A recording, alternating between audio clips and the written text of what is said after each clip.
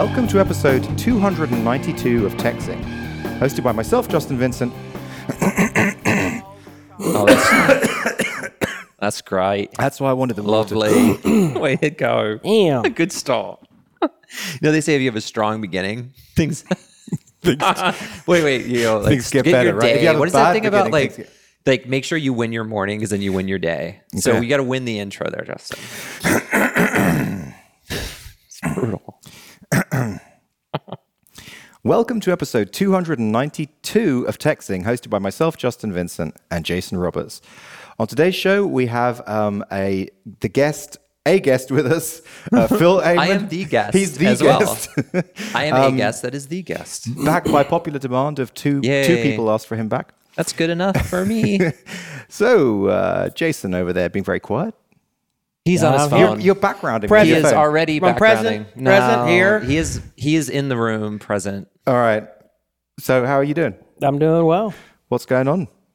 Well, right now I'm just checking to make sure that the Math Academy website is up where the kids are doing their homework. Okay. And so this is a that. teaching moment for you about test-driven development. Yeah, well, that lesson is not going to get learned. I'm not using test-driven development.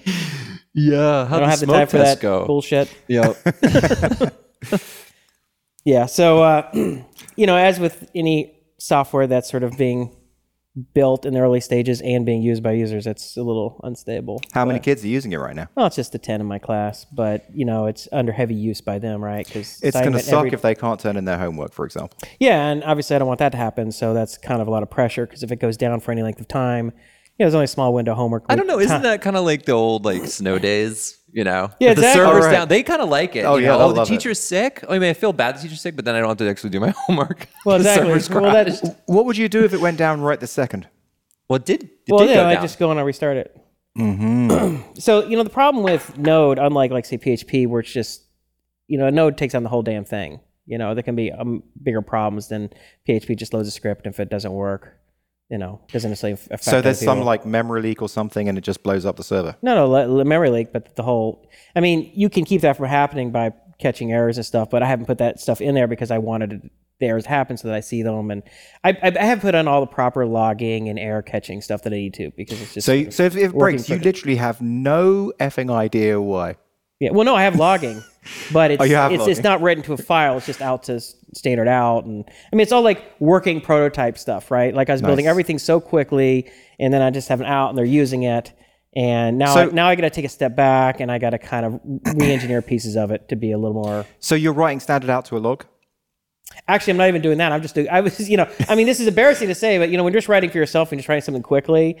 I'm just like console.log this, console.log that. So all the queries and the output and everything's going out, and I'm kind of watching it, which has been fine. I mean, you probably totally know this, but all you have to do is when you start the script, just do > arrow and then the text file, and then it'll just log it all to a text file. Right. You I know. But I bet a lot of times I've just been having it. Sure. Okay. But, there's the stuff that I've, obviously I've written stuff there where if you catch the errors and then it'll just keep going, it'll just kind of swallow it and stuff. But I've been so busy just writing basic functionality and content for the site that I just even have taken the, hour and a half to 2 hours to just write that. That's right. That kind of stuff. Just do stuff that doesn't scale and it is get it out there. Yeah, so it's it's interesting. A lot of times I either find myself in one or two positions. Either you're spending a lot of time working and tweaking and perfecting this beautiful code base that nobody uses, or you write this kind of piece of crap prototype that people are actually using, and you're stressed out. It's so hard to actually have both happen. It's either and the reason that it's live is because you just kicked it out the door and said go. I know you don't have any clothes on, but go run around the neighborhood. It's just ridiculous. Or it's this thing that's like this perfect thing, and then it just never leaves the house. And so, are you excited about it? Does it have all the questions? I mean, where are you at with questions and the quality control of the questions, all that type of stuff? Well, so what ended up happening is I hired 10. I recruited 10 college students to write questions, and I gave each of them 3 hours of time. I said, I'll pay you for 3 hours of time. Even if your questions are awesome or they suck, I'm going to pay you for the 3 hours regardless. And if they aren't up to standards, I don't think I can, I don't think it's a good fit, then I'll pay you, and then that'll be it. If it is good, if you do a good job, or I work with you, then I'll we'll make it go forward. What, you're smiling? What do you? I'm smiling, looking at you lying on that huge, big brown leather chair on that bear bear skin. It's awesome. Well, I wanted it, but he always grabs that chair first. Yeah, he well, does. who picked this chair out? Oh, you I picked did. it out? Hell no. Well, you I helped picked me No, bring it here. I was downstairs and you were looking. There was a bunch of chairs, and I said, "This is it, man. This is it. This big one." And I forget, it has a name to it. It was like the Cooper chair or the something chair. What's The the name? Turner, I think. Yeah, it's Turner. like this is just huge. Oh, it's amazing leather chair. And I said, "All right, well, I'm gonna help carry this back to your place, but then it's my chair will at your place." And you're like, "Fine." But did you also pick out the bear skin? No, that's a Phil Flourish. Yeah, that's nice. I like it though. Yeah, It's it is. good. Yeah, It's very it's a good nice for the touch. hedge. It's good. Yeah. So, Yeah. so anyway, in terms of the questions, so I went through all that, but then I spent so much time interfacing with all of the authors, teaching, having screen share sessions, talking about how I wanted the right questions, and going through all that stuff, and then spending a ton of time on the authoring tool so that they could log in the right questions and submit them, and the approval process, and all the sort of the GitHub style functionality of Yeah. revision and reversion and diffing and just all that crap. And then the system then my class got started, and I was like, holy crap, I got to get like the basic question algorithm, and the Q&A system and all that working for the kids to use, right? Yeah. And so then I spent a few weeks working on all that, and then all of a sudden it was like, okay, now I don't have any questions. But I didn't have time to figure out who am I going to talk to and how am I going to get them to write the questions. So I ended up just writing questions. But then it was like, I was always writing questions the night before the day of the homework was going to be due. Right. So I've been in this sort of hamster wheel So situation. is this not the first time that the kids have used the software? No, they've been doing it for, about the last 2.5 weeks. So this is their 9th assignment. So I do Great. assignment every day of the week, or every Awesome. weekday. Has it been like a little less buggy every time? Yeah, sure. Awesome. Sure. Okay, great. But so I've been writing tons of questions, and then you got to write out the fully worked out solutions, and I got to write text, the whole, here's how you multiply and divide complex numbers, and that's a whole half-page explanation with examples, and I got to write all the questions with all the solutions, and et cetera, et cetera. But I just got one of the guys. There's a handful of these authors who are pretty motivated. They keep letting me know, like, hey, when you are ready, or when you do need help, please let me know. So one of the guys who'd been communicating with me like that, I just said, hey, listen, Daniel, I need some stuff like tomorrow. Can you do it? And he's like, yeah. So if because some people are really easy to communicate with. They're like always on Skype and always text. And so I could say, all right, Yeah. here, you see, I've got 5 questions. I need 10 more. I need them by 4:00. And, he's done a good job. So at least that's taken a little pressure on me the last couple of days. So Nice. that's kind of where we're at. But there's a couple problems with the question algorithm. So what it does is, so I'll assign 1 to 3 topics, let's say, for a day. So we cover 3 topics in a class, and there'll be, and so they'll have to answer a few questions from each topic, plus questions from selected review topics that the system pulls in based on how many days have passed and how well they did. But what the system does is you have to get 3 correct in a row for you to be done with that topic. But it right. mixes them all together. So if you get 2 right and then you miss one, resets it to 0. And there's been a couple situations where kids did like 70 problems. So they were just like, could not figure out a topic. And it was just incorrect answer after incorrect answer. And I'm like, all right, I need like a cap out. Like at some point, like they're just not going to get it. Or like, here's another thing. I just looked at this one kid. So there's multiplying matrices. And one thing I don't do is, so when you get asked a question, you can refresh and it'll ask a different question. I'm not saving it like this is the current question. Right. And I've been planning it. It's just been like, I haven't had the 15 minutes it takes to do that, and test it. So I can see what he's doing. Whenever he gets a hard matrix multiplication, he refreshes. Or he refreshes. Or actually, no, he doesn't refresh. Who's that? I like Which him. kid is that? Or actually, he's not even being that clever. He's just getting it wrong and waiting for the next one. Because I say we took 4 seconds to multiply a 2x3 times a 3x4 matrix. And you're obviously not going to do that in 4 seconds. So Yeah. he was just like, I don't know, or wrong, And so I have to, like, when you start doing this, you see user behavior and you have to kind of mold the system to prevent them from doing things you don't want them to do. And especially when it's kids with something like this. Who will try anything? Like, okay, how do I get out? Like And I warned them in class. I said, listen, the system does not forgive. It does not forget. it will never let you out. So if you can't not learn something.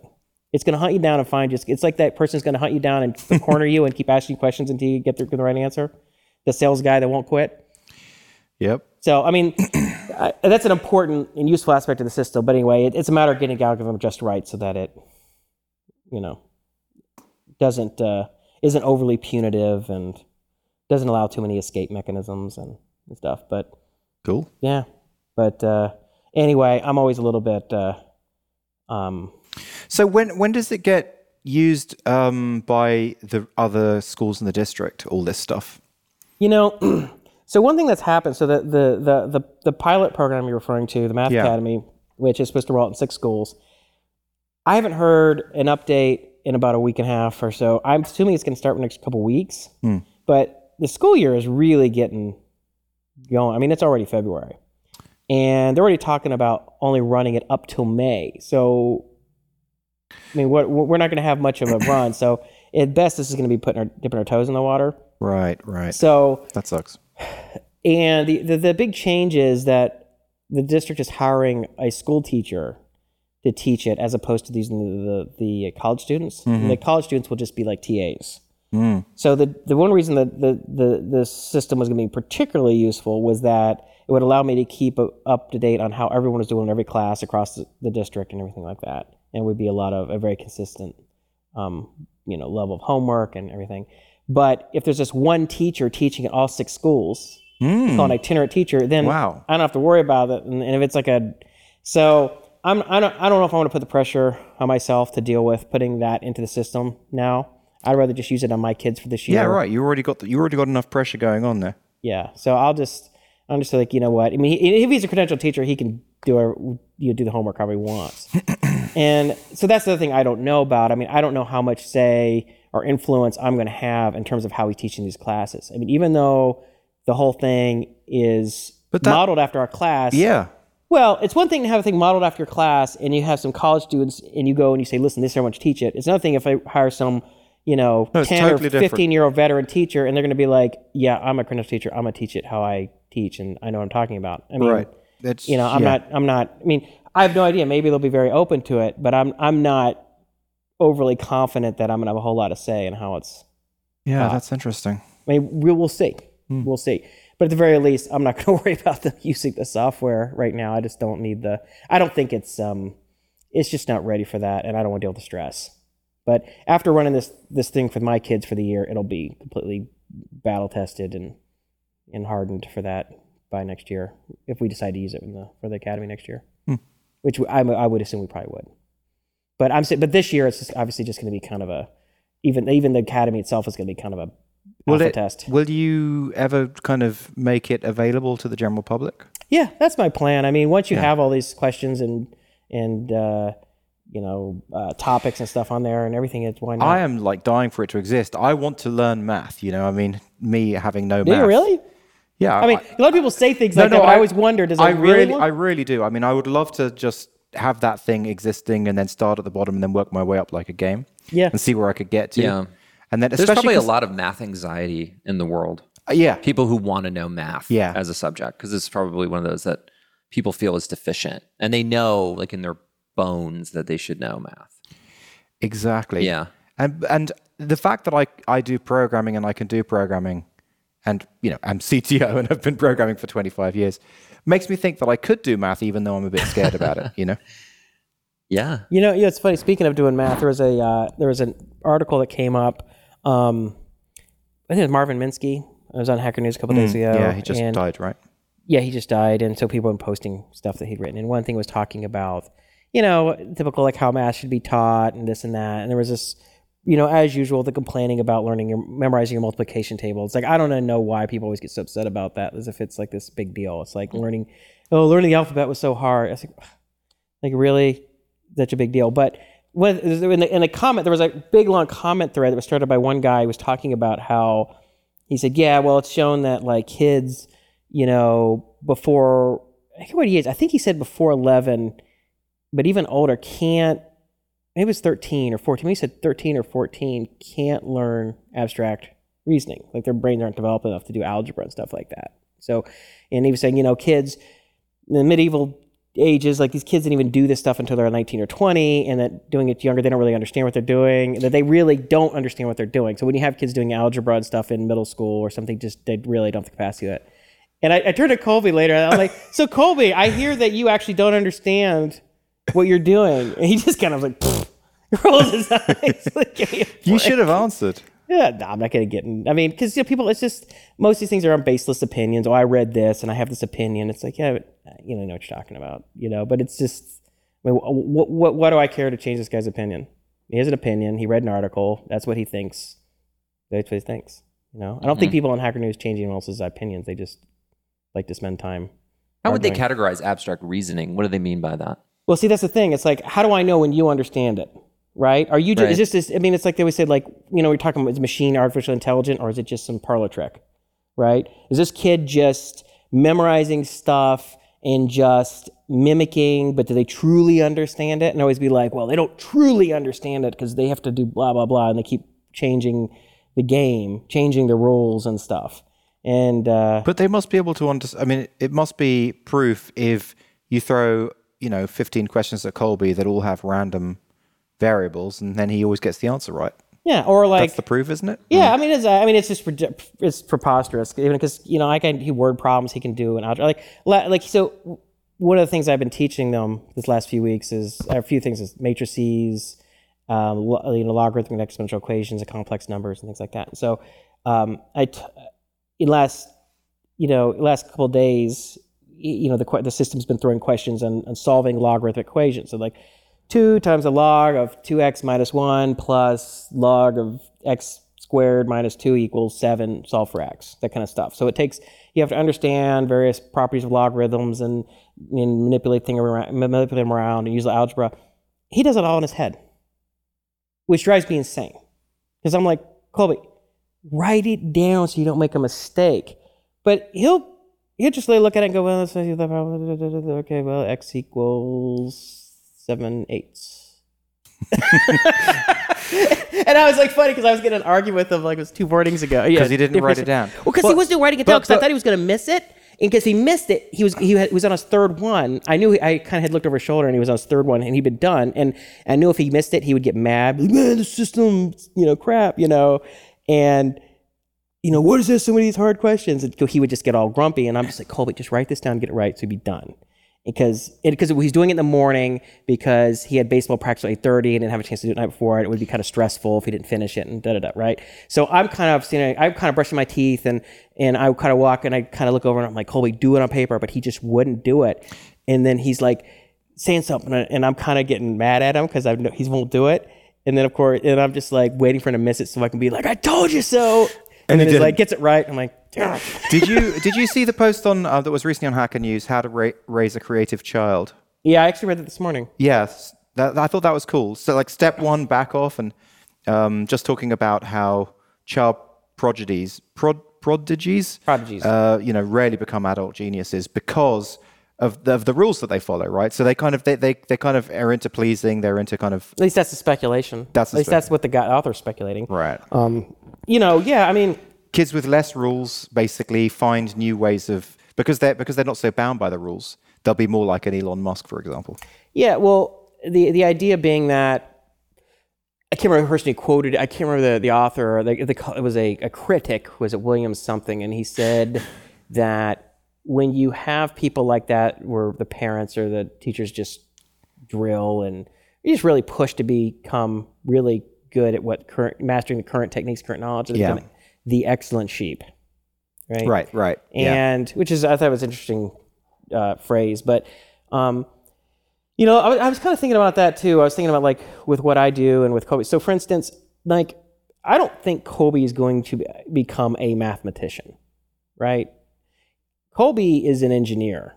I mean, he's spending all morning this morning building in Tinkercad, which is like a 3D modeling environment. He's building these hover wheels, which were like, kind of like almost like a helicopter wheels, but inside like a container, like, so you might see like on a hovercraft or something, and he downloaded this Lamborghini and transformed the wheels into like these hover. They look like wheels, look like with cool like rims, but then they turn sideways and they become like a hovercraft. Right. So check that out. So like, that's the stuff he does in the zone. So that's the stuff he likes. Well, you're just giving him a language that makes it easier to do what he wants. Right? I'm giving him the tools so that when he goes and wants to major in aerospace engineering or whatever the heck, math is a layup for him. Like then it unleashes his creativity. He's not like, oh man, I'm engineering, but I just can't get through this differential equations course, or I can't. No, it's like, no, removing this from the board is an issue for you, because this trips up a huge number of kids, especially if you get into a top school and you're competing against international kids and you're competing against the kids who really do have exceptional mathematical preparation. So I'm not like saying, this is how to be a mathematician or do all that stuff. I'm just like, and he likes it. No, you've always said that. You've always said that it's a building block. I let him, and I even with the homework and stuff like that, I try and keep it very minimal. I don't want to be in his face about stuff because, that stuff can backfire very easily. But I heard him talking to a kid. He plays Robocraft, with a number of different kids, friends of his. And so they're talking over Skype and they're coordinating their battles. It's like an online arena, and they're building their robot crafts and they're all competing against each other. And while they're offline and they're tweaking their bots and they're talking, Colby starts talking about, he's like, do you hear about Math Academy? Yeah, it's like, we do like calculus stuff like that. And he's like, yeah, I like advanced math, or I like this stuff. And I was like, so he's like this sort of pride in it, Nice. And I was thinking about it. It's like, I think he likes math. I mean, he enjoys it. But one of the things he enjoys being good at it. He enjoys this means I'm smart. I'm competitive, and it means I'm smart. And so it's kind of a game. And when I think about things that I've been good at, it wasn't always just for purely the thing itself, but it was sometimes for these other things about it that made you feel about yourself. And I think there's a certain legitimacy to that. It doesn't have to be like, why do you like this? Mm-hmm. It's really, how does it make you feel? And it could be more complex than just, I'm fundamentally interested in just this very aspect of this thing. Mm. Like when you were a musician, was it just purely the love and the creativity of the song, or was it just like, hey, I'm a musician, I'm a frontman for a band, I'm singing, I like how people make me feel, makes me think about myself. It's a lot of stuff. All the things, yeah. All the different facets. I think that feeds into those theories of education where you want to give feedback to children while they're learning something that encourages that loop you're talking about, that they feel that whatever it is, math or art, and you say, that's great. You give them that positive reinforcement, because then that gives that reward cycle. It feels good to do well at something. Wow, this math was great. And I totally get that. Yeah, like I noticed, like I talked to him yesterday. So we've been doing a lot of these I've been teaching the kid how to do math proofs, right? Like really like a college level proofs, not, 2-column geometry stuff.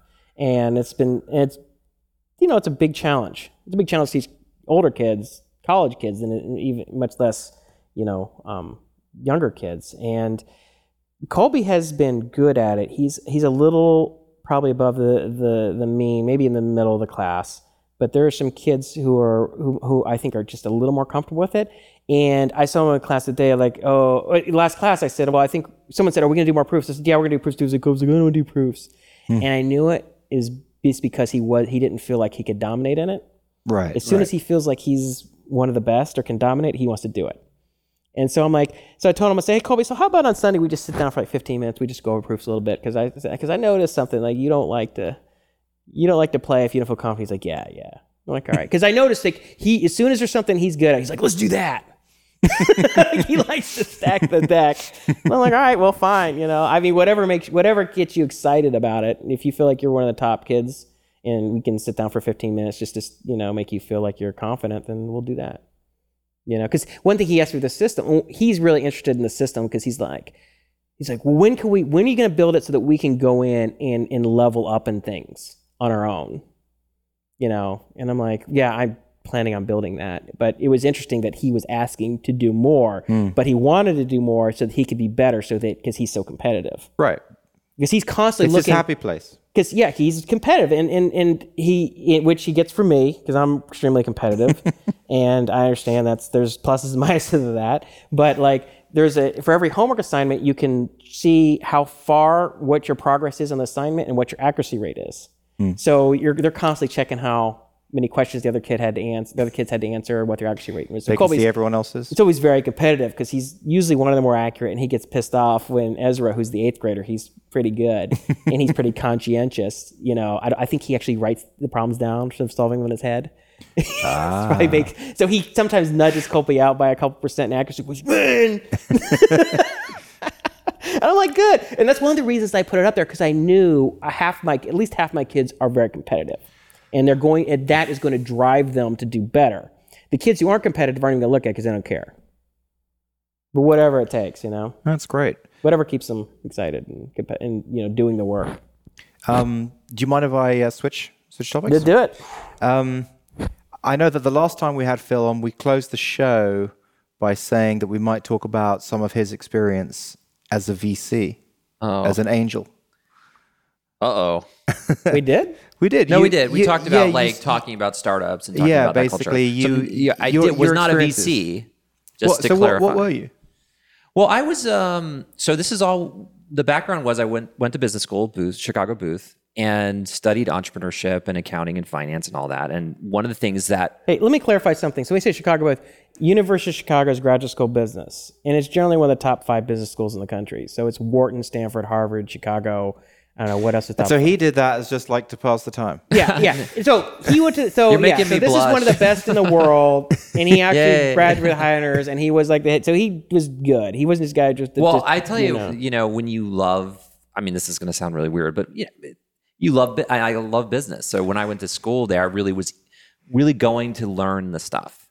And a lot of people who go to business school, and they actually take surveys on this. A lot of people go to network. And a lot of people go to get the degree, and only, a small percentage really are interested sort of just in the information. But why do you love business? I mean, just capital B business. I think a lot of it has to do with, I grew up with a dad who was a small businessman, and I sort of grew up in that environment, and I got infected by it a little bit in a positive way. And I wanted to understand it.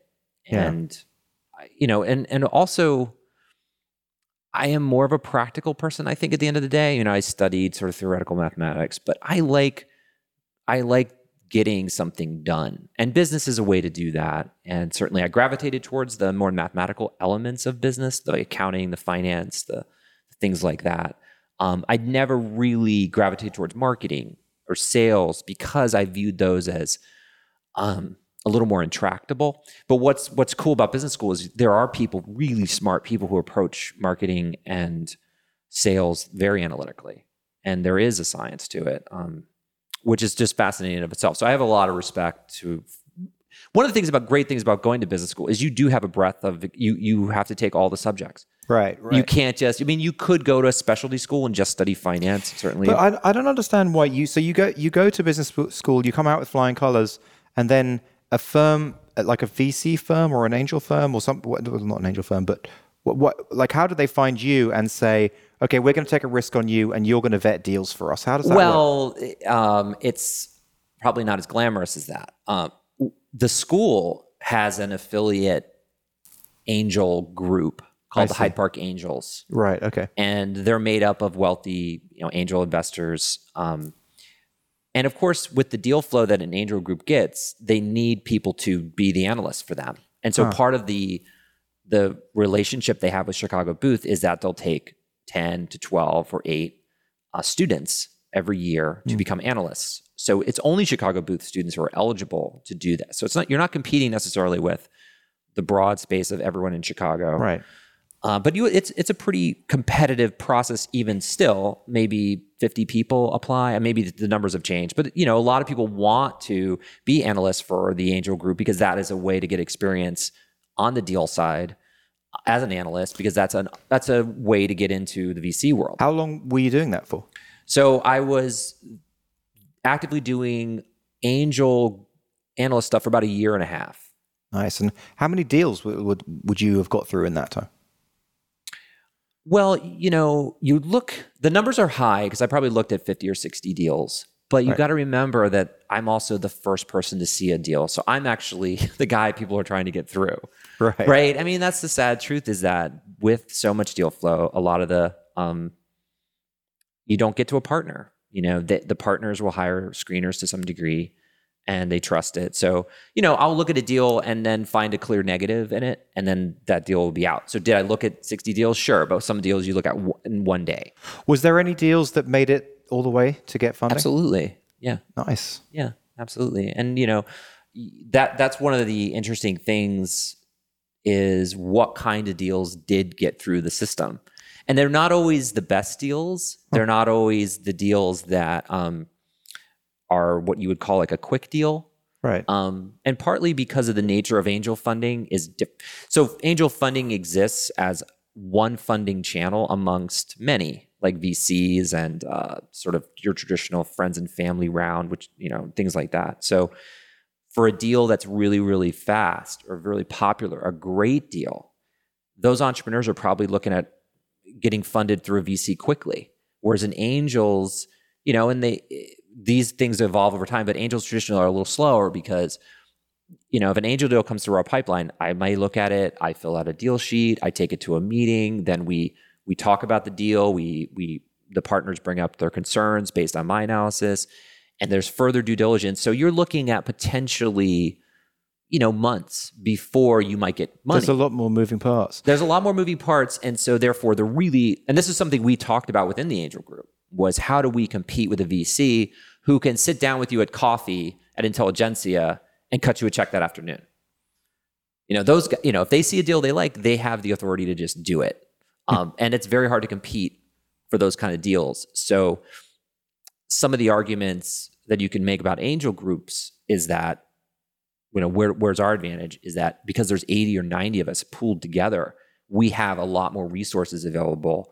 So, in our membership, for example, there may be 10 people who have deep manufacturing backgrounds. So if you're a manufacturer and you need that expertise, we have it. A VC certainly can be very experienced in maybe a field or two, but they won't have the breadth of 80 or 90 people who are traditionally more self-made in business. So that's an advantage. I mean, if you're looking at where you're going to take your money from, one of the things we always would pitch to entrepreneurs is we have resources with our community. You said it was interesting what the kind of deals were that got through. Like what was it? What? Well, there's biases, I think. And I don't necessarily think they're bad biases, but I think they're biased towards deals that are very low capital intensive, that have, in a sense, like a very high market appeal, like a broad market. So they're looking for things with these are sort of the common sense things, but like low capital, high market. And some of those deals that didn't get through were more or less, they would require more time. Mm-hmm. They would require more capital. The business may have less risk, but the market size wasn't as large. Now, angels, of course, have a different horizon than VCs, who often are linked to a fund. So they're going to need to, when they fund something, they're going to need to go to an exit within 5 to 7 years to get that fund done. Whereas an angel can go even further. And so when you look at deals that angels might be attracted to, I would think an angel would be attracted to a deal that actually might be unattractive to a VC. VC would pass on it because, it's just too long. You're getting in early. This is a really, maybe let's say the technology doesn't, you might be too early. Mm-hmm. An angel may sit and wait. I've seen that. So it's a different psychology. I would say to a person raising money, you do have to put on the hat of the person who you're talking to and say, like, what kind of deals are interesting to them. Interesting. Jason, do you have any questions for Phil about this? I know Phil pretty well. I've pretty much heard all yeah, he's heard it all. I've heard it about 30 times. Let me rephrase. And I'm sounding so serious. I'm so serious. I'm like, not questions, but things that would be interesting to highlight that you know from your insider experience. Well, I thought one of the things, more interesting things. See, cue me. What's interesting? I'll just say some stuff. So Phil likes to downplay some stuff. He doesn't want to, but I don't have to downplay what he does. Just, okay. I'm not him. So I think it was kind of cool. So which class was it where you had the head TAs and the head TAs? Oh, Meadows? Entrepreneurial finance. Entrepreneurial finance. So that was like this big deal class. And he was a real VC. He's what they call a clinical professor. So he's someone who's teaching because he was in there doing it. So I thought that was funny. So if you did really well, if you aced his class, And this class was big, right? Like it's like a lecture hall, Yeah. like 100 people or some crazy number. Like 80. So then if you aced the class, he might tap you to be a TA, one of the TAs. And how many TAs were there? Front level TAs? 4 to 6. 4 to 6 TAs. And then you ran a discussion section. Is that right? Usually how it works? You handled all of the grading and any kind of answering questions.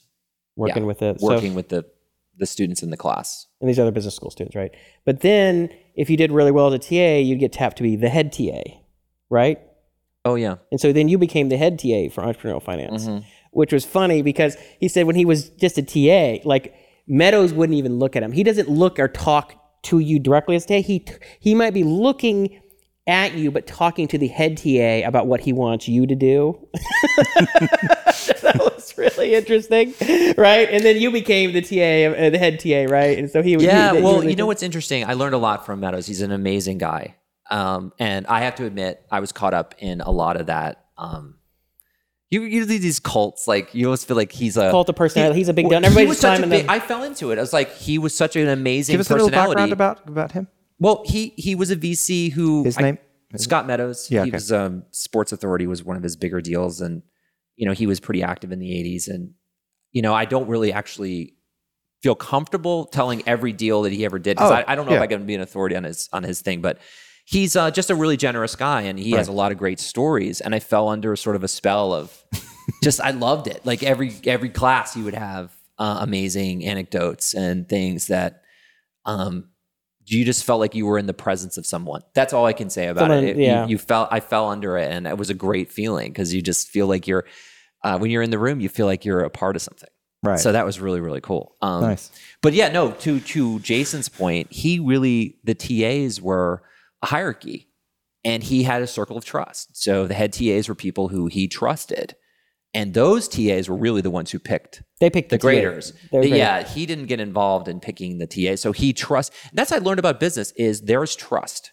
And when you have a hierarchy, you work with the people beneath you, and then you trust and delegate. He was an amazing delegator.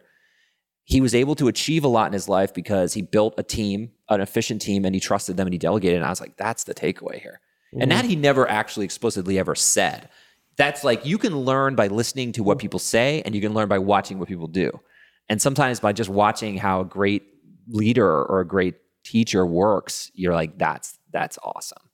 And then when I got to the head TA spot, I definitely understood what my role was because I'd seen it. And then I realized that's how businesses can self-perpetuate, because you come in and then you see how it works and you know how you fulfill your roles as you move through it.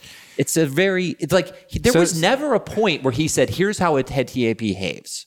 Do you know what I'm saying? It was like, it's like systematic. It's like what that thing that Jason said. You were kind of debunking. People say that you succeed by failing, but actually you succeed by succeeding, which is kind of this is that, right? Nothing succeeds like success. Yeah. A lot of people most people fail most of the time at most things, and they still don't pick up any real momentum, right? I mean, I think you can learn a lot from success. You can learn a lot from failure. It just kind of depends on the environment you're in, and it's really context dependent.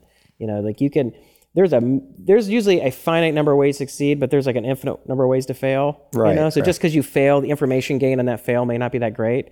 But then people sometimes say, well, when you succeed, sometimes you're not very introspective. You're just like, hey, I'm just really smart, I'm destined to succeed. And then when people fail, that they become very reflective and do a big postmortem. But I don't think those things are necessarily true all the time. Some people are introspective no matter what, and some people aren't introspective no matter what, whether they succeed or fail.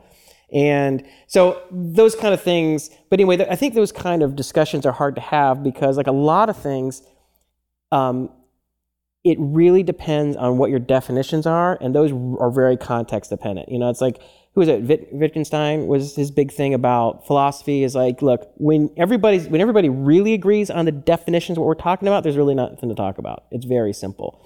The problem is when nobody is agreeing on the definitions. And so when you go on Hacker News, for instance, and you have a lot of very bright people arguing, you can just tell that people's definitions for all kind of things are not really clearly stated. What is equality? What is success? What is failure? What is this? It's like if you really define these things specifically, most of it's pretty pretty common sense, and you'd probably reach a consensus. And anyway, so the thing about the whole success failure thing is something I think about a lot, and people's sort of takeaways on it. And I don't know. I don't really I guess I don't have a final concluding point on that, but. So, do you want to do business? Because I know you did that year and a half. Are you going to do the business? Like, are you going to do business? Yeah. How do you do business? Because you really love business. Are you going to do business? What are you doing right now? I think those are He's very doing his valid. business. That's very. Why are you up in my business about my business? He's taking care of business. I am taking care of business. No, I agree. I think there's some weird thought in my head that I want to start a company just to run a business. It seems like a very meta. It seems meta, but it also seems the opposite of most entrepreneurs. They have an idea and they're passionate about that, but they hate the idea of running a business. They don't want to do all of the accounting and setting up structure, and you know what I mean. Well, that's perfect, because then there's no need for you to think of an idea. Just any idea. You should be the first follower. That's I what am. You should be. I think if I reflect on my life and I do see myself, I am a really good first follower, because if somebody had an idea that they're passionate about, but they don't know how to run a business, whereas I enjoy running a business, and the idea certainly has to work. And part of if you're a first follower type person, and maybe there's listeners out there who are similar to me, you still have to do due diligence on the idea. I mean, just for your own life, because you're committing, even as a first follower, 3 to 5 years. I mean, these options deals. Yeah. I mean, they're long hauls. So you don't just want to say, hey, I just like running a business. Well, you should run a business that has a chance to make money. Well, what's ironic about this whole thing is that he's right. He was the first follower in our first startup. So I came with his idea, raised some money, pulled him in. But at that time, he didn't know how to do the business. He was useless at business. Neither of us knew how to do the business. Well, we were we just writing code and arguing about what music was playing and whatever. We had to hire my girlfriend to kind of do the business. So you need. Yeah, we had too much work to do. You need to find someone, because now you've got the business. You've got the business. You just need to find someone with the idea. Yeah, and I think that's actually really achievable nowadays, right? Because you've got places like AngelList and other venues where you can find entrepreneurs who are looking for partners. I think there's more people out there. My speculation is there's more people out there with ideas that don't necessarily know how to organize it into a company than there are people who can organize a company who aren't employed. Well, people, right. So people who really know how to do the business are in demand, and some, or at least maybe they're not in demand because they're needed later, but they are as important as people who can build the product, right? So you know how hard it is to find good developers? Like all these businesses and startups, like trying to find developers, like you just can't find them, but they're absolutely necessary. And the good ones are really expensive, hard to find. And really good business people are hard to find too. Now they're usually need later, because sometimes you can kind of fake and fumble around the business when it's just a handful of people. And I think honestly, in my reading in the tech space, and I know this is like a tech kind of show, is that, and we were talking about this earlier, is there's a lot of, when you look at the business side, there's a lot of stuff that's already been published that is basically paint by numbers business, but it'll get you 90% of the way there. So let's say you're an entrepreneur who've got an idea, you can read books and gather enough knowledge about how to go to market, how to commercialize innovation, how to build financial models, how to go through that analysis without actually partnering up with anybody. Sure, it's not as ideal. It is kind of like cutting your own hair with but if you cut by the numbers, you might get a good haircut out of it. And to Jason's point, it's going to basically be right. It's now programming, honestly, there are some things that are similar to that. Like you have a business idea, but you're not a coder. If it's simplistic enough, you can get 80%. You can kind of get 80% of it. If you can do it with a WordPress blog. Yeah, there are. And so it's really interesting. Like, when do you need that expert business guy? I mean, what's the use case? Well, that's when you just use like Clarity FM, and you just like hire them on the fly. That's not even around anymore. That got bought. But I just want to say one thing. You people, if you have any amazing ideas, I've got a guy who knows business sitting right here. There you go. I think you should send in all your ideas. There you go. Send them the ideas. Yeah, send them to me. Well, I really do enjoy. So if I looked at the process of business, one thing I really do enjoy is that modeling, business modeling. I think it's really a lot of fun. And I know a lot of people who do businesses or startups have trouble with modeling. It's one of those things that is intimidating. Well, because so sales and marketing and management, that stuff can all be kind of fake. Sometimes it's hard to tell if people really know what they're doing or they're just kind of bullshitting. But you can't really bullshit a financial model too well. I guess that's true. And then you also have to have a real understanding of all the different parts of the business. So, but by building the model, you're forcing yourself to at least think about it, which I think is that's the useful thing. Like people go back and forth about, should I have a business plan? Should I waste time, quote unquote, with 20, 30 pages of a business plan? And some people say, well, they just throw them out. But it's the process of creating the business plan. That's in many respects the value. Well, I think the financial model. But I thought business plans were not required anymore. Well, so the financial model, you could argue the financial model, your Excel financial model, is a new business plan. Yeah. Right? Your 10-slide deck and your financial model is really what's required. So if you go to talk to any VC, that's pretty much what they're going to ask for. They're not going to read a business plan. They're going to want to see your deck and they're going to see your model. Now, they may not really look that deeply at the model, but they want to make sure you have a model. Well, that's the thing. That's the truth is like, when I was doing screening, I wanted to know you did your work. The investor may not believe a single thing in your business plan and they may not even read it. They may say, I don't believe it, but they need to know you did it, that you thought about it, that you have a plan. They might say, well, the plan can pivot day one, or people invest for a pivot. But I think when somebody goes to me, if somebody comes and pitches like, oh, I want to be in the market for, online music. Okay, so as an analyst, what do I have to do? I have to go and I have to start researching enough. I got to learn, I got to bootstrap some knowledge on that so that I'm intelligent, I'm respectful to the entrepreneur. And then when I go in there, I find that they don't know certain things about the market that I found out pretty much in a few hours. Yeah. It makes me nervous because I'm like, well, you should be the expert. As the entrepreneur, there should be no question. Well, what do you think about competition? Because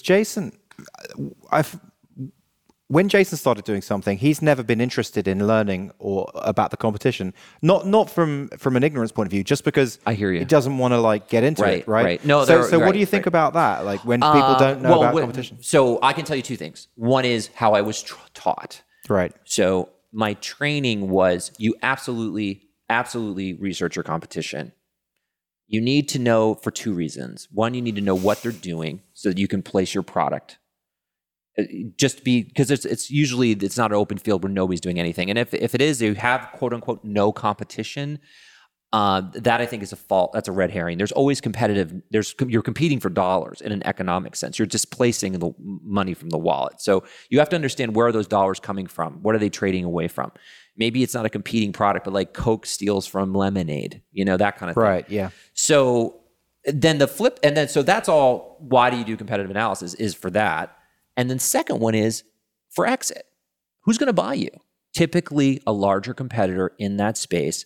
So, and a lot of, people say, oh, we'll exit in 5 years, 10 years or whatever. But if you know who the competitors are, they may be your acquirers. So that's another strategic look of why you would look at competition. Why do you say that I don't care about my competitors? No, I didn't say you don't care, but there's been a few times when you've been working on something and then I've sent you links to people who are doing a competing product, and you've been like, I don't want to look at it. I don't want to think about that right now. And that's what I was going to say. My second point, though, it would turn me off doing the development because it's negative to Well, you know what I mean? It kind of depends. I've only done a handful of things, so a lot of times this stuff really isn't relevant.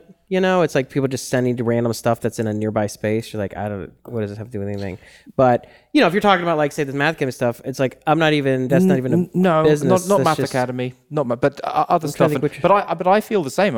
If I'm working on something, I don't want people to send me a bunch of stuff that's going to make me less enthusiastic about what I'm working on. I think there's practical. Do you see what I'm saying? Yes. There's two things I was going to say. So I was saying that's how I was taught. But in practice, I think for a startup, there's two factors of why I would say it's not necessarily bad to ignore. One is if you focus on competition, it can be demoralizing. People are going to be ahead of you. Maybe they've closed a deal, and you don't want anything to sap your own drive. So that's number one. And number two is you don't want the way you win ultimately is to be novel and to have something different. And so if you're focused on competition, there's an anchoring bias to where we got to do it like they're doing it. Yeah, that's what it was. And I've forgotten the name of your one. Was it something beginning with V? Oh, but it was I done Vortex. This. It was I done this. Vortex. And you really didn't want to look at it or know anything about it. Because what ended up happening with that, it wasn't so much that they would demoralize or anything like that, because it was such a both of them were like little dinghies in an ocean that were really going to affect each other. But what it would do is I would end up copying stuff unconsciously. Unconsciously, I go see their stuff, and then 2 weeks later, everything like, how do I solve that page? How did something I'm like, oh, I know, and then I'm trying to look just like theirs. I'm like, I wonder how I got that idea, and then it's too late. Now I spend this time. So yeah, like I don't want to know. I want to come from my Head, And Joel Spolsky used to say about this. I mean, he probably wrote this 12, 15 years ago, probably 15 years ago, and he was talking about like how you want to basically ignore once you're in the space. Like it's a different thing between deciding you're going to do something, trying to figure out what your business should be, trying to raise money.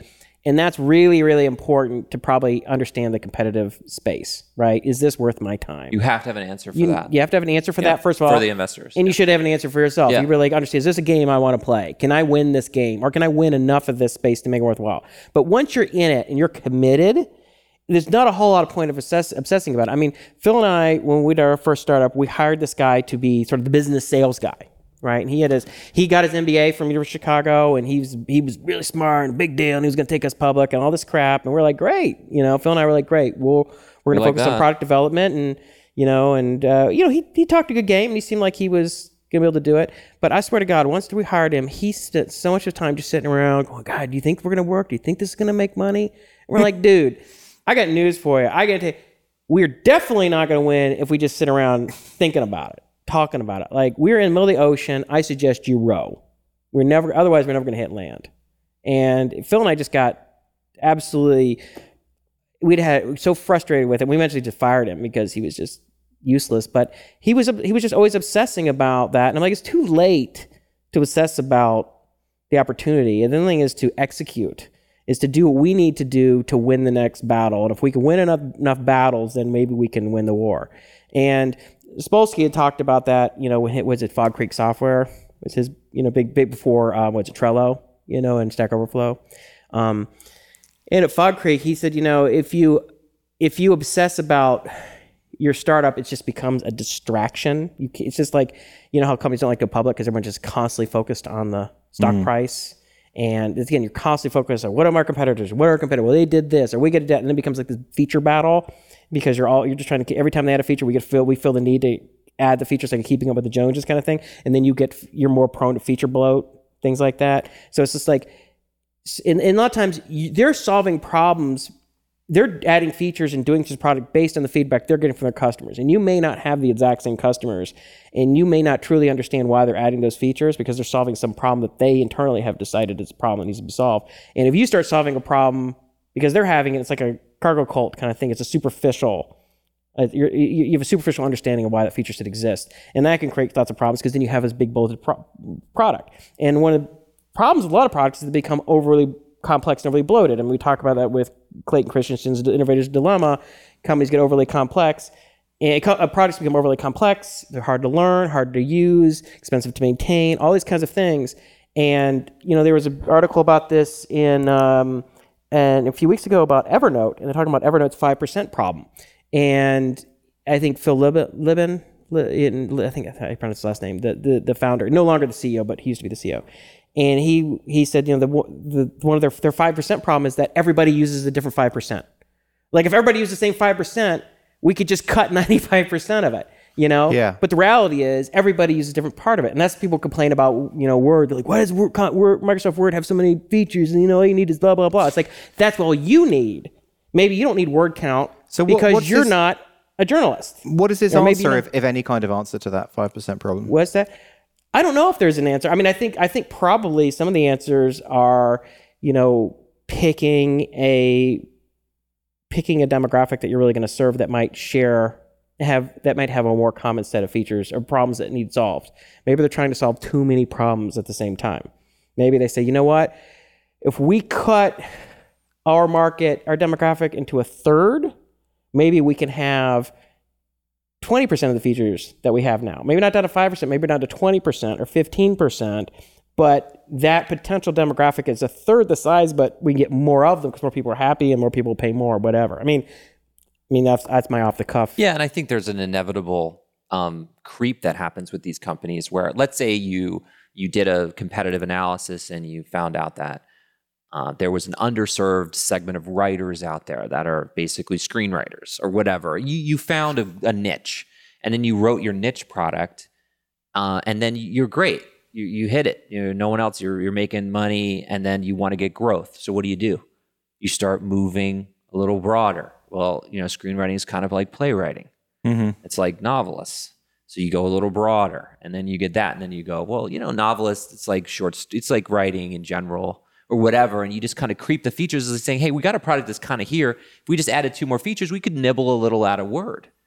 And there's a serious, I've been in enough of these meetings where features make sense incrementally where they didn't make sense in a pitch room when you were looking at what our target, like it's very easy when if we're sitting around like ideating about a new startup, we're going to be very specific about our audience and who we're targeting and features that are in or out. But once the product's out there and we've got that cost and we've built the thing, then you're looking at like, well, we could build another whole product for this other section, or we could crawl our way across the competitive landscape and just keep soaking up. And eventually it gets bloated.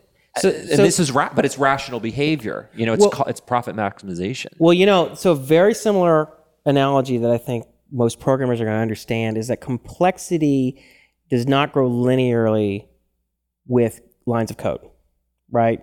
So 200 lines of code might be a little more than twice as complex as 100 lines of code, but 5,000 lines is probably more than twice as complex as 2,500 lines of code.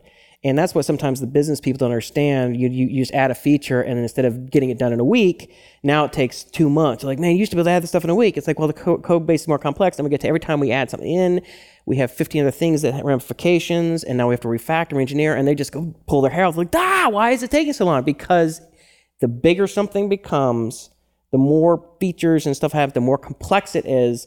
And the harder it is to maneuver, the harder it is to change, and the more complex it is to deal with. And that same thing has to go with a product itself, even on the surface level, right? We're dealing with the same issue. The more individual features you have, the more complex the user interface is, the more in the user journey and everything. So that's why small companies can beat big companies. Yeah, and it just kind of goes through this sort of life and death cycle. It's like small companies, they become bigger and more complex, and then they have more people, and then slow down and slow down and slow down. They dominate for a while.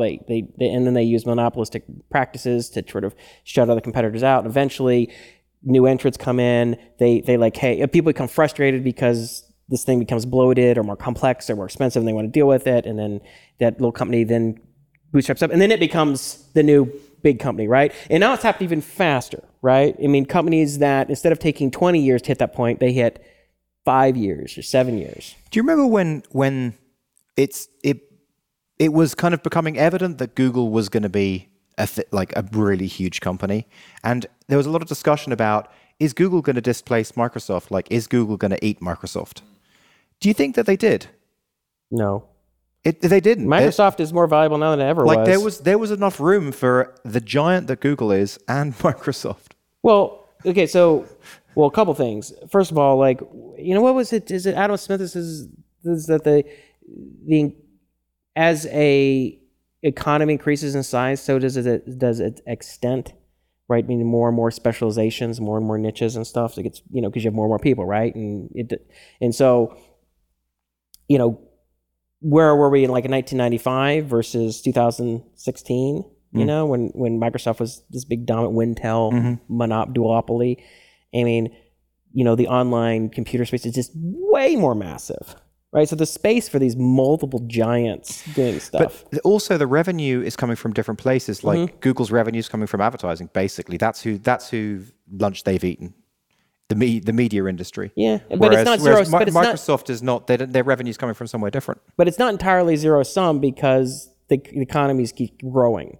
Now, if we get to a point where we just don't have more people, there might be something like peak population that hits the world in the next 50 years or 100 years, where we're just like, well, we hit 9 billion or something, and it's kind of like, becomes so urbanized that kids become more of a liability than an asset, and so we have negative population growth. And when you hit those kind of things, and the whole dynamic can change, right? Because things become very zero-sum-ish. But right now, with just more and more people and more economies, underdeveloped countries coming into the first world marketplace, and these things can happen. But so it's not entirely like, hey, everybody can have whatever they want, but it's not entirely zero-sum. It's just kind of mixed. But yeah, I mean, I think mostly, and correct me if I'm wrong here, I'm not as up to date on Google, but I think most of their revenue is ad-based. Yeah, ad-based revenue. Yeah, so it's not necessarily, when you think about a technology company like Microsoft who sells products and services. Right. Or, whereas Google is an ad marketing. Ultimately, it's technology. No, that's driven. right. That's what I was thinking. And so it's not just really a threat to revenue Microsoft because it's not really getting in their world. So although they have the open office, right? They compete. They give away free Office competitors. So although Facebook and Google, they really are direct competitors. I would think so, more so, because Facebook is definitely ad based as well. But Uber, once again becoming this huge company, they're taking a different slice of the pie. So if someone finds some centralized thing and just takes a piece of everything from it, that's what people love, right? That's the deal. The deals that you Oh yeah. Well, everybody wants that, and then you get those things like the next Uber, the next Google. That's how people talk, and it reveals what they want, and they want something that has this massive scale, this platform. The word you'll hear thrown around. Everybody wants to build that. Google is a platform. Facebook is a platform. It has a lot of other services that attract people to the platform, but that's what people want. But, can you do that? Can people predict as investors what's going to be? People try. It might be easier today because it's possible. You can see that it's possible. We're so connected. There's so many devices. You can see that if someone can think of a way of just taking a little piece of everything from all of those devices, it's possible. Whereas I think before, when, for example, I was promoting all channels, right? I was building that business back in 2000. It was just not possible to see that you could make so much money through advertising online because it just didn't exist, right? And that was the business model, and investors weren't interested. They're like, no, if it's advertising based, we're not interested. It's a tough sell, right? Advertising based is still a tough sell. And those things go ebb and flow, right? They come in and out. People make money as soon as something hits a point, a peak. Everybody sees an opportunity. Everybody gets into it, piles in. Then eventually, a lot of broken dreams. Everybody loses money. Then it comes out. Nobody wants to think about it. And then it becomes like after a nuclear bomb had gone off, a radioactive zone. Nobody goes in, and someone comes in. They figure out, hey man, you can actually get in here, and they start making money. And everybody starts piling back in again. But what I mean is, with all channels, it was advertising based. It was in 2000. No one was making billions of dollars advertising, so the concept didn't exist yet, right? No one was online making. No one was online, So Google hadn't capitalized through their advertising model. So when you went to VCs and said, we're going to make this huge company and it's going to be based off advertising revenue, they had no frame of reference. But what I'm saying is now, I think it might be easier to see these things because there's so many devices in the world. There's so much mobile. If you can just convince people, I can think of a way to get a little piece of everything within this kind of vector.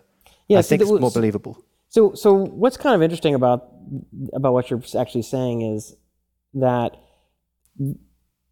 when things are hard to see, when things are new, you're not going to get many professional firms to invest unless you're already a really successful proven entrepreneur. So they're going to believe anything you say. You're like, hey, he's got a magic touch, like whatever he wants or whatever she wants, like give him money. So Google could go to they just came up with a search engine, kind of a new, better mousetrap, right? And first people didn't want to talk to them. They eventually found one guy who wrote them a check for $250,000, and they were kind of off building stuff or whatever.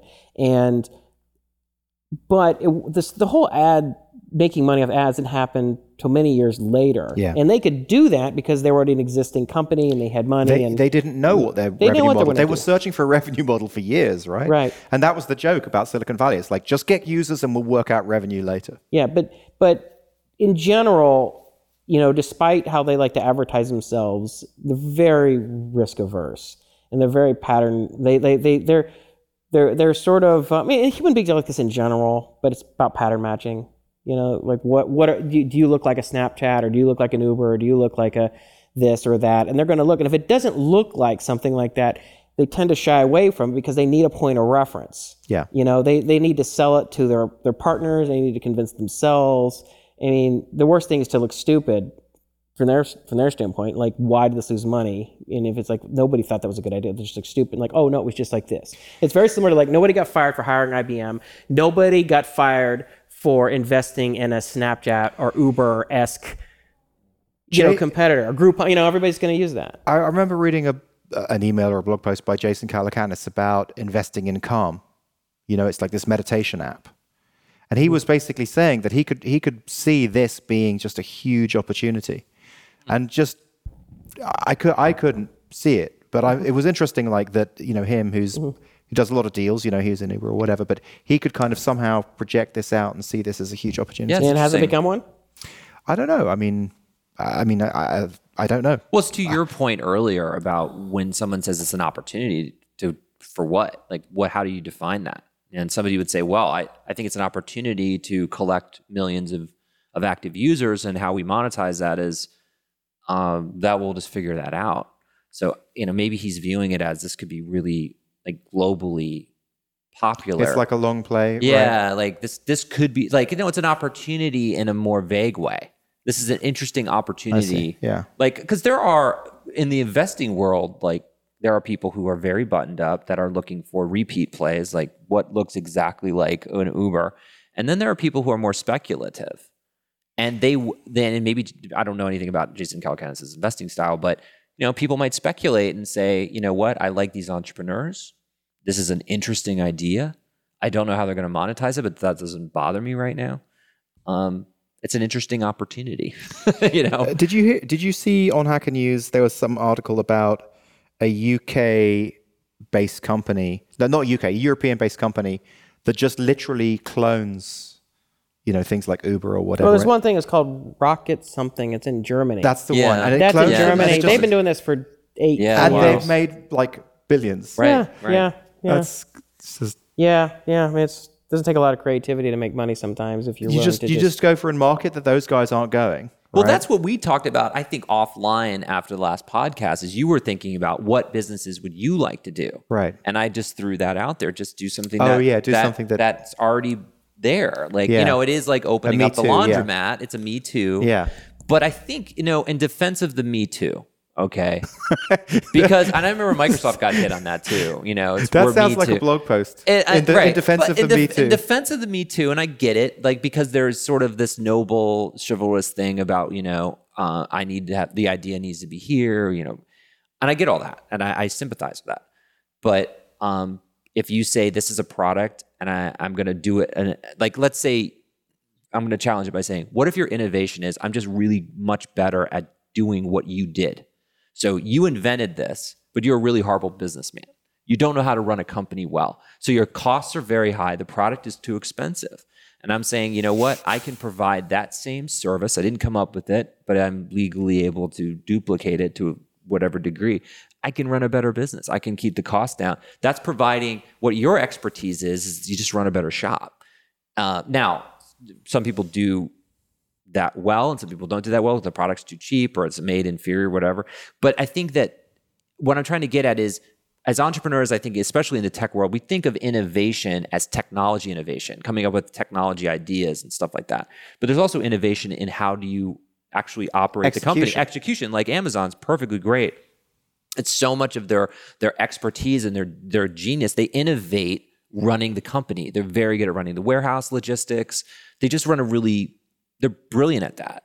And so, go on. Yeah. So anyway, no, that's my closing point. So this actually dovetails into something I want to talk about anyway, and Phil and I were talking about a little bit earlier, which is, so the idea of winning. Like, do you want to win, or are you trying to win in a very specific way that are based on ego and aesthetic reasons? Like, I have this idea that I feel is very unique, and it's very aesthetic to me. I feel really good about it because it's so unique. Or are you just trying to win? And that video game, that little mobile game, Hex Forever or whatever, that I got addicted to Fever. Is that Fever? I think it's think so. forever. I was calling it fever because I didn't. Oh, I I missed don't the know. R. It's I just got the fever, that's for sure. I don't know. So I now view it as a sort of meditative game. It allows me just to kind of zen out, just be like, oh, I just want to relax and do it. And one thing I found out about strategy about this game, I started thinking about it, is it was interesting because I was thinking about this already, but then I got Phil to start using it. He kind of said, all right. Thank you for that. I needed another Well, he was already addiction. playing Soda Crush. I got rid of Soda Crush. I'm done with it. It was It's a dead to me zero-sum game. It was a zero-sum competition with Soda Is Crush. this game like the new Tetris? Kind of. It's not as addictive as Tetris. It's not crack. It's more like cut cocaine. That's for the audience who's following along. Guys, and they're listening, it's more like cut cocaine than crack. Good. So just to put it in terms to understand. But it's good. So Phil's texting me. I'm in bed one night. And he's texting me. And he's like, "Yeah, been playing this game." He's like, "What's your highest score?" And he's like, "I don't understand what's hard about this." Yeah. And I said, I was "Okay." baiting you. Yeah. And I said, because I said I got 98,000. He's like, 98,000 was my high score. He's like, "Yeah, so not that much." I'm just gonna give me shit, right? And he's like, "I don't know what's so hard about this." And I said, "Look, what's hard about it is not getting cocky and staying focused. Because as soon as you get cocky." And as soon as you lose focus and you get a little bad luck, you're done. Yeah. And so one thing you have to learn to do, and I have a hard time doing this because it's my personality to do things sort of aesthetically. I like to finish things in round numbers, that kind of dumb stuff. It makes no difference, but it's like for me, I'm always searching for the round number, the closure and the clean closure, right? And so I'm like, the key is whenever you see a line of squares or whatever, hexes, take it. Don't try and set things up to do a triple, quadruple win if you just get the right couple pieces, because you know what? You're probably not, and you're done. And it might work 7 out of 10 times, or even 9 out of 10 times, but 10th time you're done. And if you're trying to get a high score, so always take the line. Just take the wins, clear the board, and whenever you can. If there's an easy win, take it. It doesn't have to be beautiful. Don't fall for the aesthetic trap. Right? Yeah. And so that's what I was thinking. I was like, this is a good lesson for life, is just don't fall for aesthetic traps. Yeah. Stay focused. Don't get cocky. It's like that analogy is, don't get cocky, kid. There's that analogy in baseball where don't go for home runs, win the game with singles. Yes, it is. It's the get same. On base. Yeah, just keep getting singles and you'll win. Well, that's what Moneyball was about. Yeah. Buying, get on base percentage. That was the whole thing. Right. You win by getting on base. You win hex by staying focused and going for the easy wins.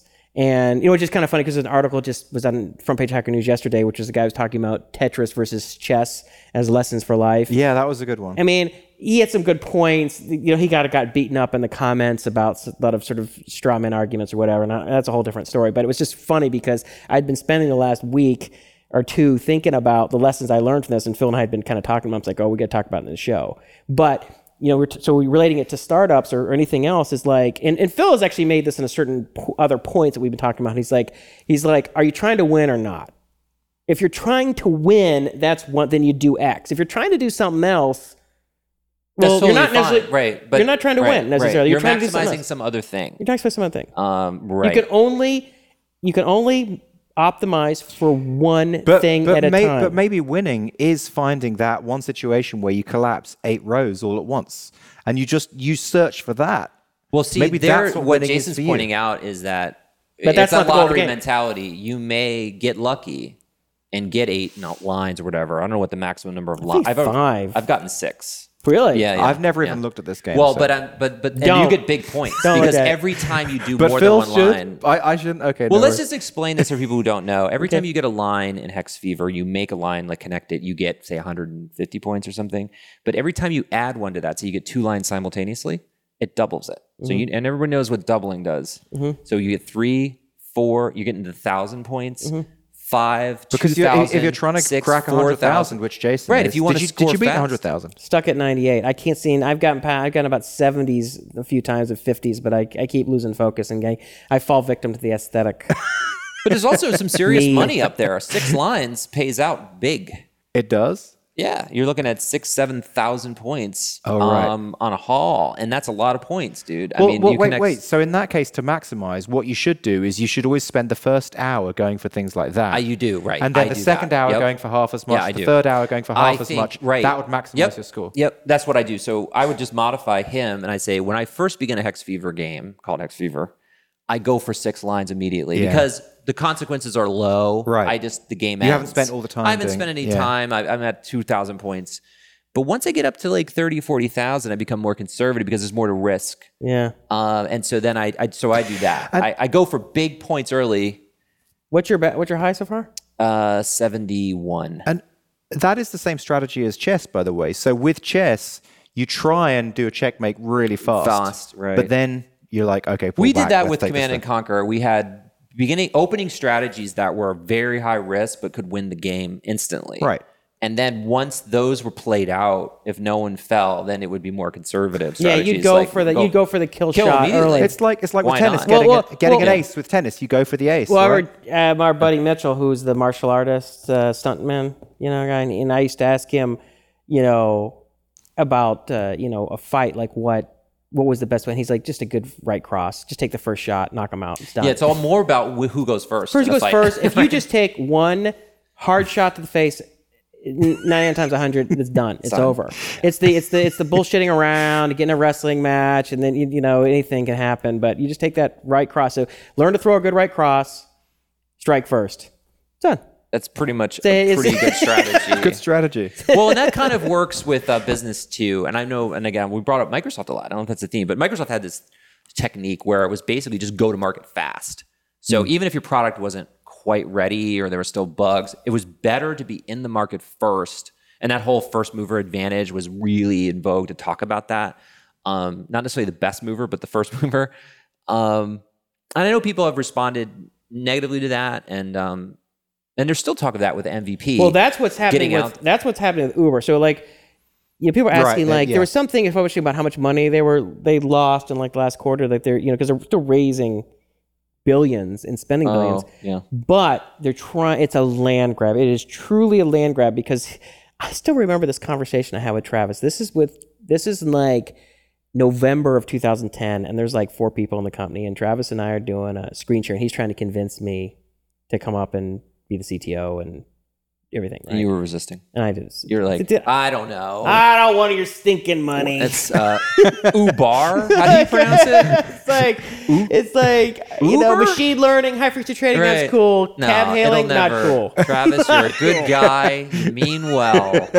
But let me tell you. So he says this to me, and I basically dismiss it as kind He of says what to wishful. you? I'm going to tell you, like I'm dismiss it as kind of not bullshit, but like come on, And he's like, listen, I've just done analysis of it, And you talk about how like somebody used something and how long do they use it before they stop using it, right? And there's usually this fall off point. Use it, and they use it less frequently. He's like, it's reversed with Uber. The more they use it, the more they use it. It's like a drug. And he's like, so essentially what Uber is we're pushing cut cocaine, crack, out as many people. So the more people you can get addicted, the better the business is going to be. So it's you want to get people addicted to your drug before so they get addicted to some other drug. I got to stop right? you there because you're going to want to cut that out. I'm not going to cut that out. That's fine. No, I mean, I'm just saying this is just standard. Uber is an addictive service because it works so well for me. It's so much easier. So it's one of these things that's like, like when they talk about there's a couple lawsuits, like the lawsuit in California about like trying to classify, part-time drivers as employees and all this kind of stuff, right? And which should be it should be an interesting conversation. A couple things we talk about with the economics of that. But the reality is even if that happens, and all of a sudden Uber has to pay a lot more money in terms of unemployment and benefits or whatever they end up having to pay. The scale now. It's so scaled. But the price is just going to go up. Yeah, for everybody. The price will go up for everybody. You're just going to pay it. That's all it's going to happen. Yeah. All it's going to happen is it's still going to be cheaper than cabs. You still, and then so even if you pay $13, now you're going to pay $17. Well, because with Uber Pool, right? Basically, the simple fact is they've done, as far as I can see, such a good job with Uber Pool. Since you're sharing the cost, it's still going to be cheaper. There's no way that it can be. But the reality is that It's an addictive service because people like it and people want it, and it's more convenient and easier to use than all these other forms of transportation in a lot of contexts. Okay, not in every context, but in a lot of contexts, especially in very urban environments. Yeah. So to spend as much money as possible to get people addicted is the rational thing to do. To go slowly, to get profitable is not the smart thing to do. So if they have to raise a lot of money and they have to just jam and flood the market with this stuff, that's what you want to do. The simple fact is, if they did take the strategy of going slowly and building this slow business, then Lyft would be eating their lunch. Yeah, they would be done. Because somebody else Lyft will. would be doing. Yeah, exactly. So someone would be done. And it's funny because I totally agree with everything you guys are saying about it. A lot of entrepreneurs, when they would pitch, would say, and I would like, we need to move fast. We need to get this money. We need to go to market quickly. Analogously to the sort of Uber thing. And often they weren't a speed, I would call them like speed deals. Like right. They aren't. They like Uber clearly is. They Yeah. didn't need it. What they were using was a sales technique Right. of like pressure and scarcity and momentum. Like Yeah. we need to get going. We need to move. We got to get this money. They're doing it for themselves. Their business should actually reasonably say, if you can avoid being a speed deal, you should avoid it. Because I think you can learn a lot by taking a measured approach. Like when I was doing commercial innovation, they have basically, you take your business and you pick a target market that's rich with customers, and you learn a lot by just putting out a unit in there. And then you learn, and then you can you roll it out I'm not saying slowly, but in a more measured approach. If somebody goes, no, dude, we got to go nationwide day one. This is a speed land grab. You're going to have to raise more money. You're going to make more mistakes because you haven't gone through the learning curve. So there's reasons to be, I'm not saying slow, but there's reasons to have a rollout strategy beyond just go, launch it. Right. But Uber's not, Uber's even rolled Uber, out. they did started city off. by city. They did. Yeah. They learned so we it. went. Yeah. So if I recall, we were in San Francisco for close to a year. No, more than a year. Yeah. Then it was, I can't remember if it was DC, then like Boston, Seattle, New York, LA. It was just kind of boom, boom, boom, boom, boom, boom, boom, boom, boom, boom, boom, boom, boom, boom, boom. Well, once you have the process, you've done the learning. I think actually, what's interesting then? Just hearing you say that makes me really think Uber really wasn't necessarily a speed deal exactly. in the way They're that doing it now. They at the did a right rational. Time. They did it later. Like Yeah. once it was like obvious that this was going to be ballistic. But you know how then many- they're grabbing the. There's a lot of entrepreneurs who to be come honest, in. It wasn't even until Lyft came out that Uber really started. Lyft came out and basically created that competition. It put pressure on them. Put pressure on Uber to. You have to think, in some degrees, Uber has to thank Lyft for forcing its hand into the ride sharing Yeah. the black car. Because ride sharing is now, and I don't know the exact number, even if I did, it's probably not public, but it's by far the biggest part of the business, right? It dwarfs the black car business because it's a much bigger market. There's a lot more people who are looking for less expensive ways to get around the city than are looking to go in style, right? So you have to think, some ways, as much irritating they are, it's like, it undercuts price, but that's what stimulated the massive growth. Now, so competition sometimes can be a really good thing for everybody. But the other thing which is interesting that Uber did is, so I remember, so my first trip up to San Francisco, so, I was working and I built the dispatch system and Godview and all that stuff purely from Pasadena. I'd never even used the service. And this was and I didn't come up until a year later. It was basically November of 2011. And they're like, hey man, you should come up for a visit, meet some of the people we've hired, actually use the app, right? I think I've talked about this. Saying he had to go out and buy me an iPhone because I have still a clamshell phone. That is insane. She was teasing me. She's like, sure you know how to use it? So she goes out and gets it for me. And she's like, look, you can actually use your fingers. And she's like, give me crap. So I go up there. And I remember at that time, we had just launched, I think, kind of stealth launched, or just like you have it's not really public, but you just have people using it. It was like, I think it was London and maybe Paris, right around that same time, within a month. And so right away, so it was after like 4 or 5 cities, in the US. And then we immediately went to Europe. We went overseas.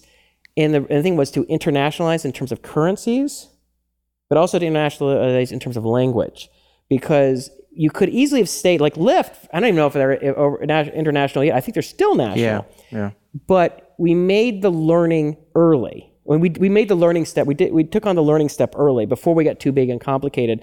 And so all the internationalization and cross-currency stuff got built in before we were too big and complex to make big maneuvering. That was a good plan. Yeah. And so I think, and I'm guessing that was probably a conscious thing in Travis's mind, is like, we need to learn quickly. Right. And rather than just trying to scoop up this market, it's accelerating that learning curve. So I always thought that would probably turn out to be really good moves on his part. That's really smart. Yeah, that was.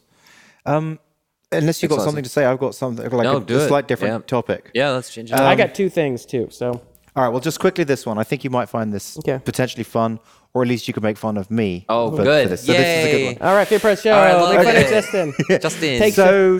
So I pick on Justin. So Twitter, as you know, is not going through good times right now, right? Right. So I was thinking of an idea that could differentiate them. Oh, this is the helpful, the more you know section. Right. This is the unsolicited advice. Justin's unsolicited advice for Twitter. I've basically been wanting to write this blog post. An open letter to Twitter. Open letter. I've been wanting to write a blog post, but I can't be bothered to write the blog post. Or it's not that I can't be bothered, I just don't have enough time. Bothered. So anyway, I just want to tell you my idea for Twitter, but it could work for any social network. And it's going to be out there now with this discussion. So Twitter is the real-time social network, right? Now, I know that Facebook is a real-time social network, but it's not kind of the same. Like, things do happen in real time, but it's not postulated as the real-time social network that like downs governments and all that kind of stuff. But Twitter pays so little attention to time in their UI. So is the missing ingredient time? Like, could they pay more attention to time? And if you think about time, is it linear or is it vertical or horizontal?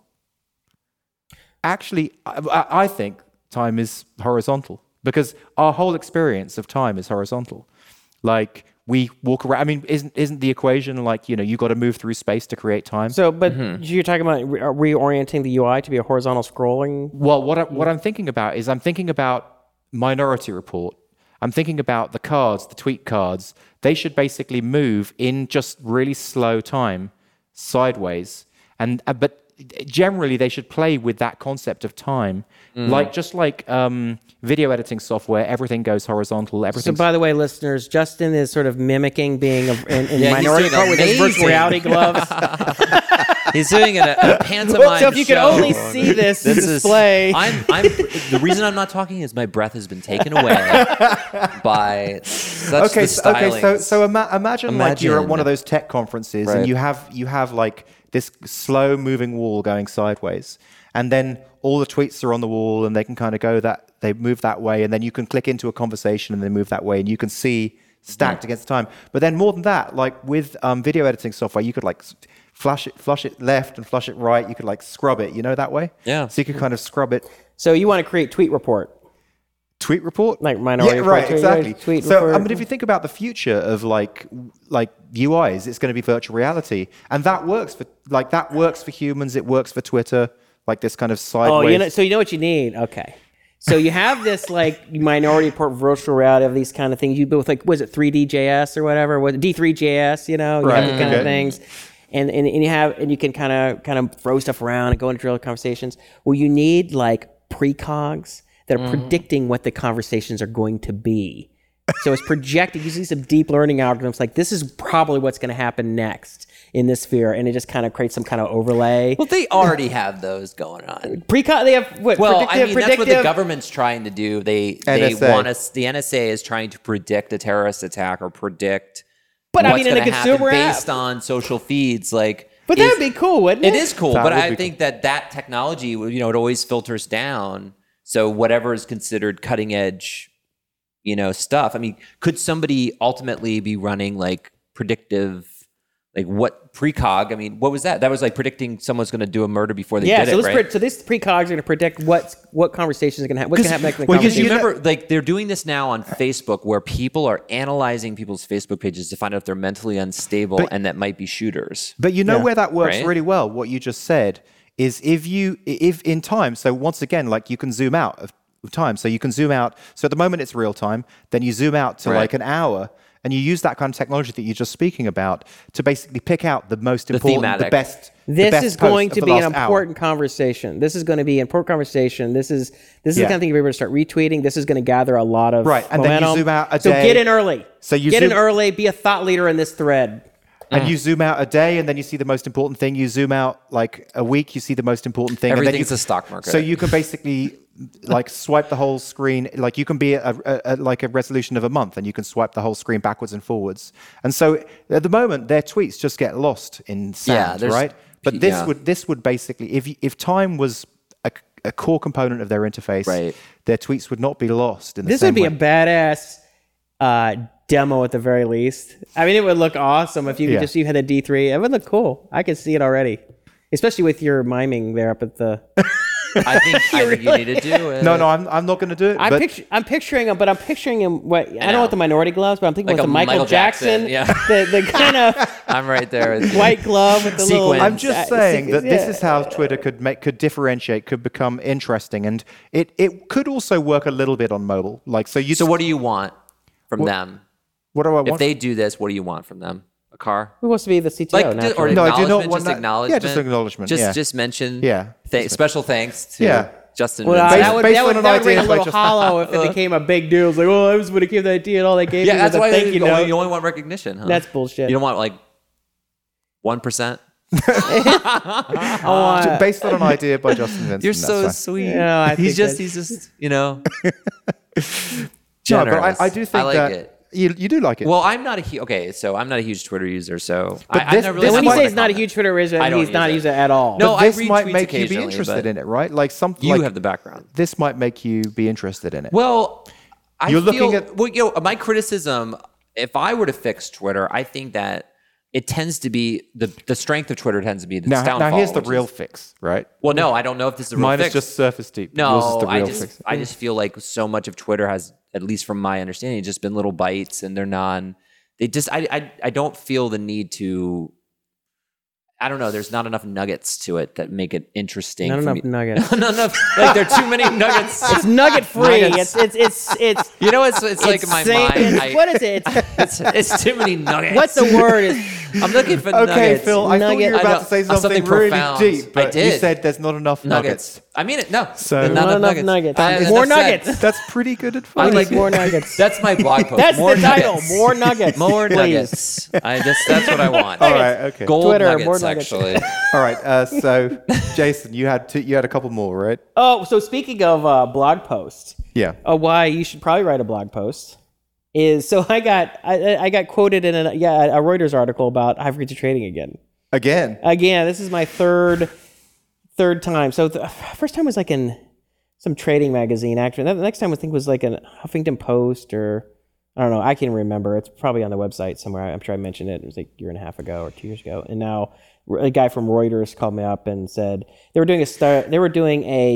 he was doing an article on Quantopian and QuantConnect, I think. And it's these sites where you go on and use their historical data and you can create a strategy and test it and trade it or whatever, connect it to your brokerage account and trade it and that kind of stuff. And what was interesting about it is the guy was he already had his point of view. He just needed a quote from me to sort of use to back up his idea. I mean, it's like, which you've heard from people complain about journalists in general. It's like, they're not necessarily doing a research study to find out the truth. They have a perspective based on their limited understanding of it. And then they go and construct an argument and they go cherry pick. They go and interview people until they get the statement they need and they put it in. Right. So he wanted me to say, in effect, that they were somehow putting people at risk, like that you were very easy to lose a lot of money, and that they made money by telling people that it was really easy to make money, and it was very risky. And I said no. I said, look, it's no different than a brokerage or a wealth management firm. You can lose money. They make money by by a lot of people or people using their service, right? I can just imagine how they finally edited what he said. You can lose money at high frequency trading. Right. Well, actually, no. It was, and he's very fair because he sent me the quotes, and then I was able to edit them slightly. I mean, Oh, some of okay. the English was kind of screwed up in language, and it wasn't even exactly what I said. So I cleaned up, and it was exactly, and he published exactly what I said. okay. But I wanted it to be fair, and I said, bottom line is you can lose money just like you can in the stock market, investing in a brokerage, or he didn't push this part, but just even the real estate, anything. And the people who are in these industries make money by people participating in it. There's nothing wrong with that, but that's just the reality. When there's randomness, when there's chance, and when you can make money from that, you can also lose money. So it was funny though. The two things that were funny about it is, of course, the ongoing story about how I wrote that one article on why I quit algorithmic trading to web startups. I still constantly get emails. It's like writing a hit song. It's like writing a Christmas record that gets played every Except Christmas. I make $0. You get a lot of it. I don't get any money off it. I read that piece, and I think it falls into. I liked your quote in it. It's worth everybody to read it, but I kind of have a beef with people like that guy because I guess his point that he's making is that these people are lured into the world of high frequency trading. They're naive about the probability of making money, and they spend their lives essentially to this futile effort, right? And you could debate that, and maybe he's right, and you can't make money in the market, and blah blah blah. But where's all this? Why target high frequency traders? Most of them, I mean, realistically, they're affluent people who've got money. I think if he's making that as a social argument of like, this is a wrong, I would look at the casinos and gambling as a much more insidious problem of people thinking they're going to make money gambling. We know that the gambling games like blackjack and all that, and they have an edge It's just to the not casino. news, though. It's not news, People but are it's gonna like lose if money you gambling. Yeah, but it affects people who can't afford to lose it. It's much more broadly negative. The lottery is another thing that people buy these lottery tickets.